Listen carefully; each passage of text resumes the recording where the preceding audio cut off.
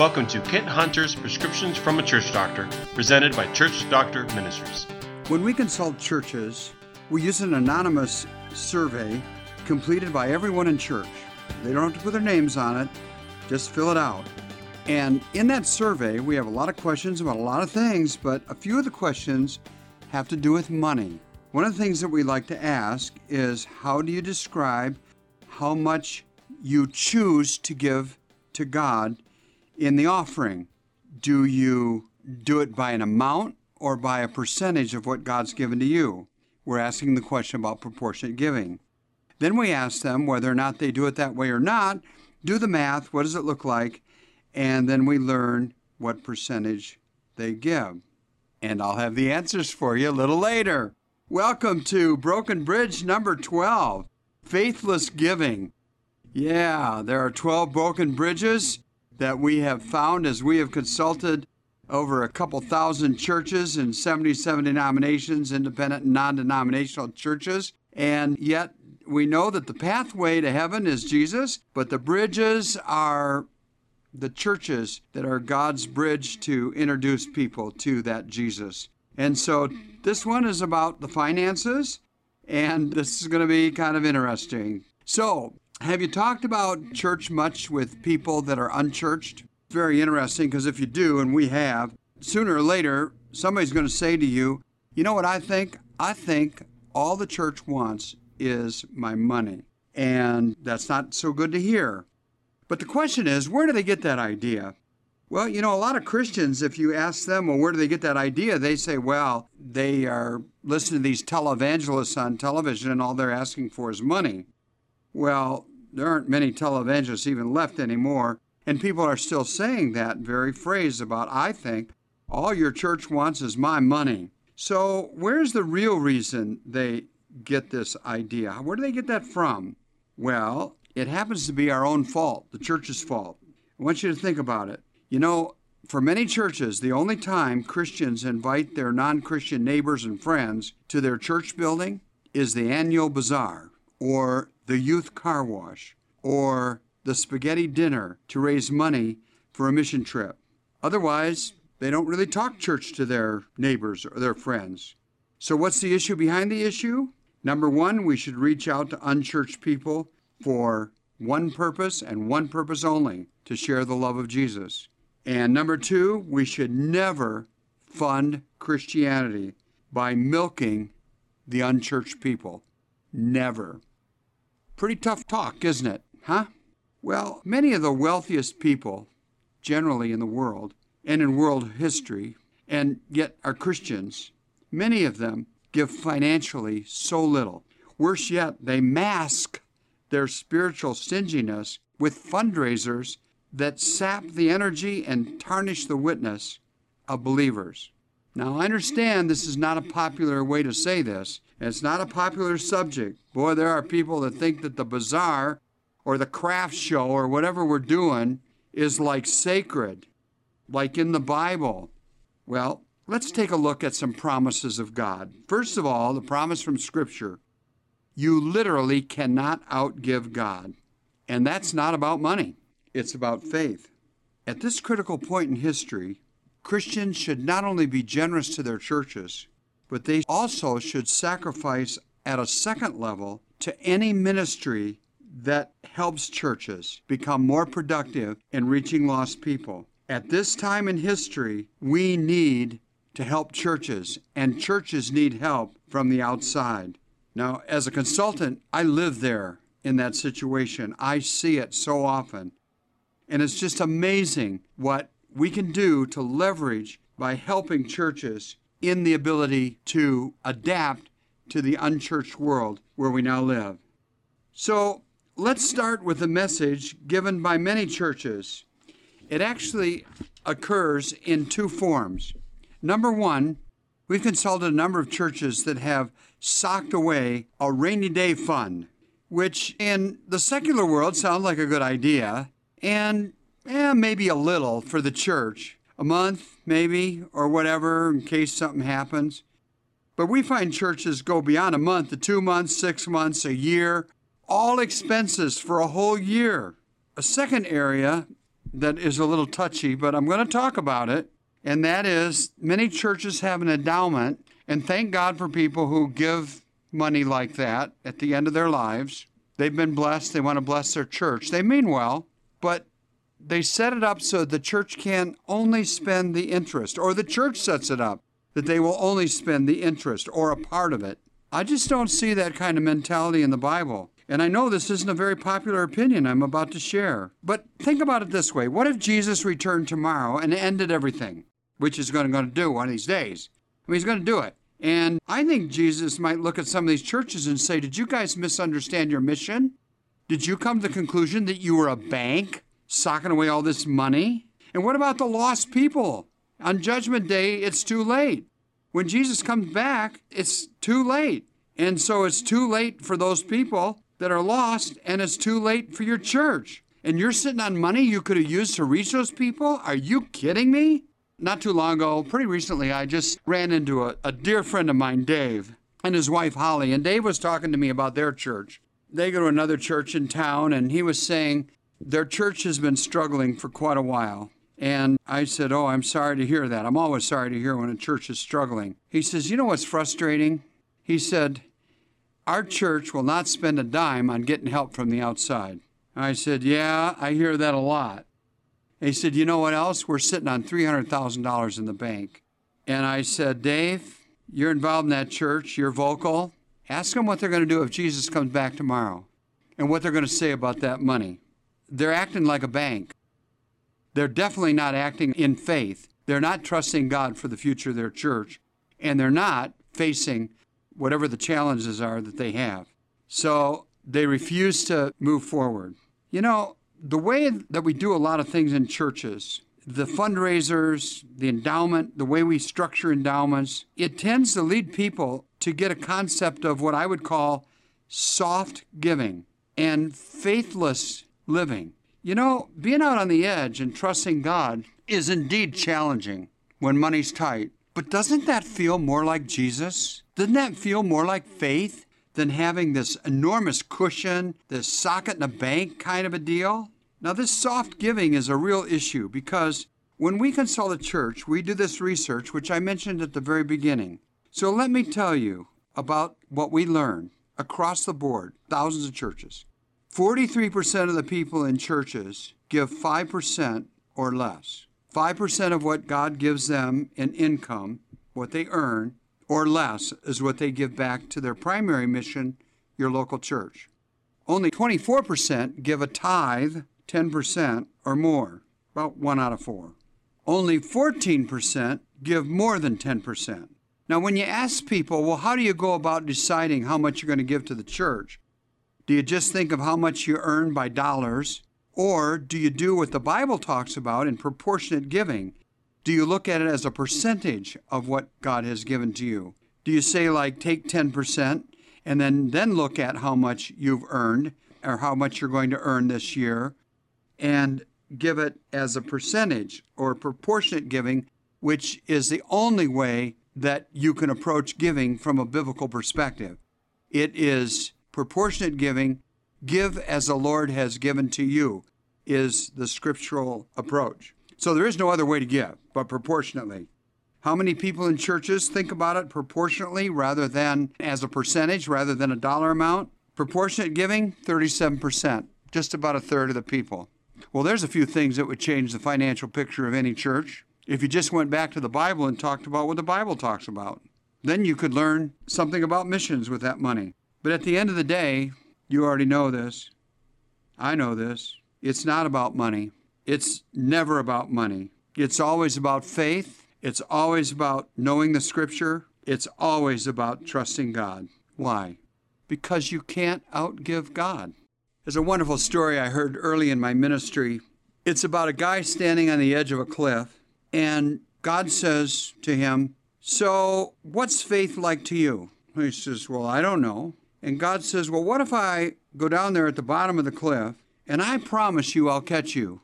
Does that seem like faith to you? And the guy says, yeah, that would be like a leap of faith. Okay. Then God steps up to the guy and stands next to him on the top of the cliff. And they both look down And God says to the guy, what do you see down there? He says, I don't see anything but rocks. And God says, go ahead, jump. I'll catch you. Yeah, that's what the scripture says. Faith is really believing things we can't see. And the truth is, there's no other way to become a generous Christian, a generous financial contributor without the leap of faith. God isn't going to abundantly overcome you with money and then teach you to give. He's going to teach you to give, and then he's going to bless you in response. Because that's the difference between faith and simple math. Unbelievers can do math. Years ago, I took a lifelong leap of faith, kind of a faith lifestyle of living in midair, jumping off the cliff. I started Church Doctor Ministries, and I knew that we couldn't run the ministry without some income from churches. And I also felt that if we consulted a church, they had to have some skin in the game. It was totally free. It would take the ownership out of it. That's just the way people are. And there would be some churches that weren't serious if we did it for free. So we decided to build a model, first of all, where I would raise my own support. Our board of directors would set my salary. They'd review it every year. And then I would have to raise the salary. And if I didn't raise it, I didn't get it. And I've lived that way for 40 years. Now, when I first started, I'll be honest with you, I told my wife, I said, I've been thinking, Janet, what do you think? I would like to declare myself as a missionary to America, and most missionaries around the world, they raise their own salary. Now, my wife, who takes care of the bills, she at first said, oh, yeah, that's that's a leap of faith, all right. And I said, I know it. It's scary. I'm scared. But if God is really in this, and God really wants to bless this work, I know I'm going to go to some churches, and they're going to have to pay something for this. And sooner or later, I'm going to be asked, because when we do a report at a church, it's an oral report, and everybody's there, and everybody's very interested in what we find out and what we're going to recommend. So it's usually a packed-out house. And they can write questions on 3x5 cards anonymously. And then we read all the cards, and I know I'm going to get cards every once in a while about, what do you get paid for this? I want to say, I don't get a penny for my salary out of this. I raise my own support. And if you'd like to support us, we would love to have you as a support partner and a prayer partner. And you'll get our monthly newsletter, which is what we do. It was a little scary, especially for our family treasurer, my wife. She pays all the bills. We had 2 young children when we started Church Doctor Ministries, and it was a stretch. And so we took the leap of faith, knowing that if we got paid toward the end of the year, waiting for those year-end last donations, we might have to pay back to the ministry out of our donated salary what was forwarded to us in those last few weeks, anticipating some year-end donations. And it has happened. We've had years where we had to work very hard and sacrifice really hard to pay it back. We've had people that, surprise us at the end of the year in a negative way. We've also had people at the end of the year that surprise us in a positive way. And so we've lived that life for years. I can't even begin to describe what that's done for my personal faith in God and my wife and her personal faith in God. I can't even describe what kind of generosity we have experienced and grown and keep growing. And I can't even put into words how God has come at us from directions that are unbelievable. You wouldn't believe it if I told you, and I wouldn't have the time to tell you, throughout our lives. It's just in ways that we've been blessed that we didn't even know existed. It is phenomenal. I mean, just beyond belief. So I'm talking about what I know about God here, firsthand, big time. And Church Doctor Ministries, there are people that work at Church Doctor Ministries that don't get out and meet people like our consultants do. They don't have a chance to raise their own support. They do a little bit once in a while, and it all helps. But if we didn't have people donate to our ministry, we couldn't make it through the month, literally. We keep our prices so low, and so we live this lifestyle at our ministry as well. People will be laid off if the finances don't come through. And even as now, right at this moment, we're looking at a tremendous new breakthrough that we need 3 or 4 more staff and significant quality people, particularly in internet savvy and other statistical research type things. And we're not committed to raising the prices because the churches that hurt the most can't afford it the least. They just can't afford it the least. They don't have the faith or strength to do this, and we're just not going to go there. And the reason I'm sharing this with you is primarily because your church can operate this way. We've lived it for 40 years. We're going out on this new adventure with more faith than I ever dreamed we could have. But it's really an amazing and dangerous proposition that I'm raising. And that is stop the fundraisers. Trust people, ask people to stretch. Because you know what? You're doing them a favor opportunity to learn what God can do. So I've never been shy about asking for funds for myself, our family, and for the ministry. I once consulted a church in Wisconsin, really wealthy church. If I said where it was, you'd absolutely know the kind of people who go to this church. But I'm not going to use the city. It'd be too easy to guess what this church, who these people were. But it's a very, very, very wealthy part of the world. Anyway, I'll leave it at that. And this church had, believe it or not, they had an annual rummage sale. And the people of the church would bring their used clothing. And believe me, that used clothing was pretty high stuff. And it wasn't used very long.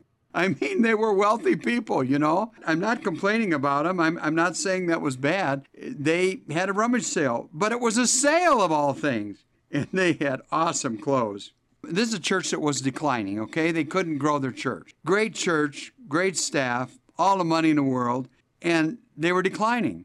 And so I made the bold recommendation that at the rummage sale, they get the name and address of people, because they can't just give away the clothes, because they got to have people that have real need. Otherwise, you'd open it up to people that would get clothes and actually steal them blind and use it as a way to make money and sell it off on the black market or something like that. And so, yeah, okay, so you sell it at a lowered price, but then you take the name and address of people, and then after they leave, maybe a couple months later, you send them the total amount back in a check and say, you know, we love God. God loves you. We just want to bless you. Now, think about the impact that would have on people to get a check from the church for exactly the amount they paid for the clothes they desperately needed for their kids. Now, if you spent that much money on billboards advertising all over town, I honestly believe you could absolutely not get the response you would get.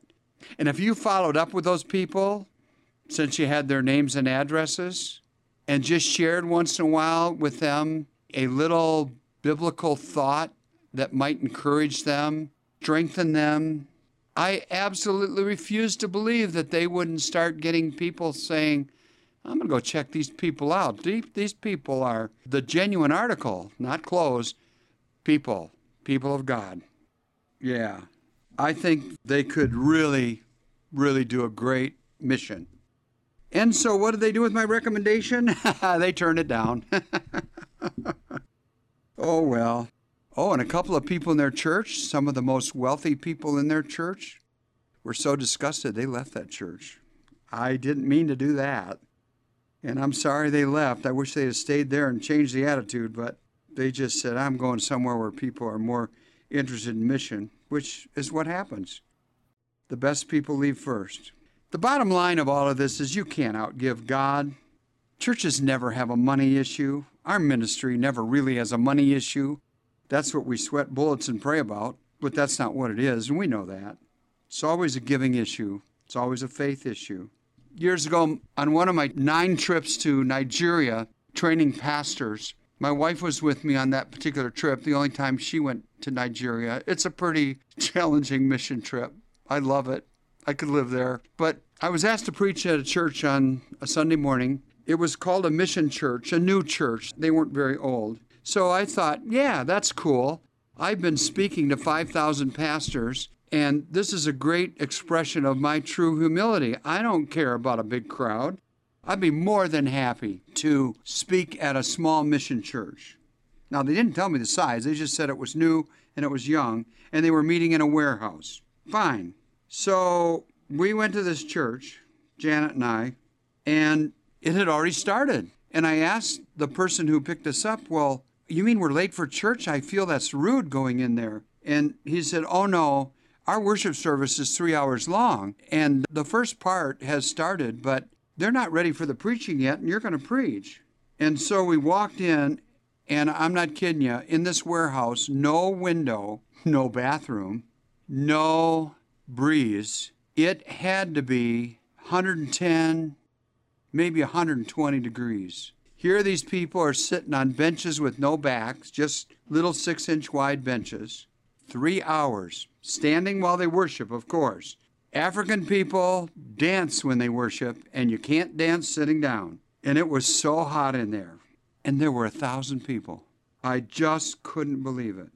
So they asked my wife to speak, which was interesting. She wasn't prepared. She didn't know that was going to happen. But she did. She spoke to these people. She doesn't like to speak to groups. And then it was time for my message. Just before that, I asked the pastor, I said, Pastor, these people have been here a long time. It's hotter than blazes in here. How long should I speak? I had prepared for 20 minutes, and I thought, well, I could shorten it up a little bit because these people have been here a long time. And he said, oh, no, you should speak for an hour. They're used to an hour. They'll feel terrible if you don't speak for an hour. Yeah, and I was prepared for 20 minutes. I preached the sermon I had prepared. I preached the sermon I gave the Sunday before.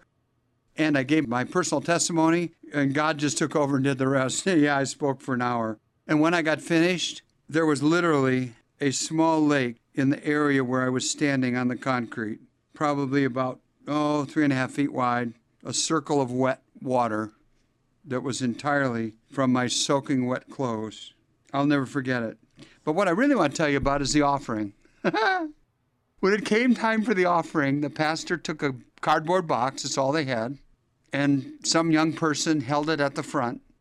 He said, we're not going to take the offering, and for those that might be new here, what we're going to do for the offering is what we usually do. We're going to sing a song over and over and over again until everybody gets to dance their way up to the offering box and put in their offering and dance back to their seat, and row by row in orderly fashion from both sides of the rows where we're going to take an offering. And then he said this, and I'll never forget it. I hope you never do either. He said, I know some of you have no money whatsoever. So I want you to come up for the offering, dance your way up and sing the song. And this will go on for a long time. It did. It went on for probably a half an hour. Longest offering I've ever seen. And if you don't have any money, you come forward and you put your hand over the box and you give yourself to God. And I'll never forget it. And I hope you never forget it either. I think about all the needs for churches in this country. And I think of all the silly things we do with money, like we don't really believe. We don't want to jump off the cliff. I think about the minimal amount that the average Christian gives in the offering to their church. I think about the way we try to raise money from unchurched people. I think God's not going to bless us unless we do some house cleaning on the money issue. I'm sorry, but that's true. I really believe that. And I live it. I live this trust in God. We live it at Church Doctor Ministries. As our leader, Tracy, says, we put the non in nonprofit and what we could do if we had more. But we believe God will bring it because we know He loves the church and we know He sees the church bleeding and not reaching unchurched people. And we know it's the only answer to the decline of civilization in our country. Jesus is the answer. So that ends episode 12. In these episodes, we've looked at broken bridges. They keep the church and God's people, God's movement from moving forward. But God, in His great generosity, has provided pathways around those broken bridges, a way to move forward for all of us. And in Scripture it says, Jesus said, I am the way, the truth, and the life. And you know what? There is no other way. There is no other truth. And there is no other life. Pray about these pathways. Search your heart and search your Bible for God's pathways around your broken bridges. God bless you. You have been listening to Kent Hunter's Prescriptions from a Church Doctor, presented by Church Doctor Ministries. If you've liked this episode, please leave a review on Apple Podcasts and subscribe to hear future episodes. Check out Kent Hunter's new book, Who Broke My Church? 7 Proven Strategies for Renewal and Revival, available now wherever books are sold.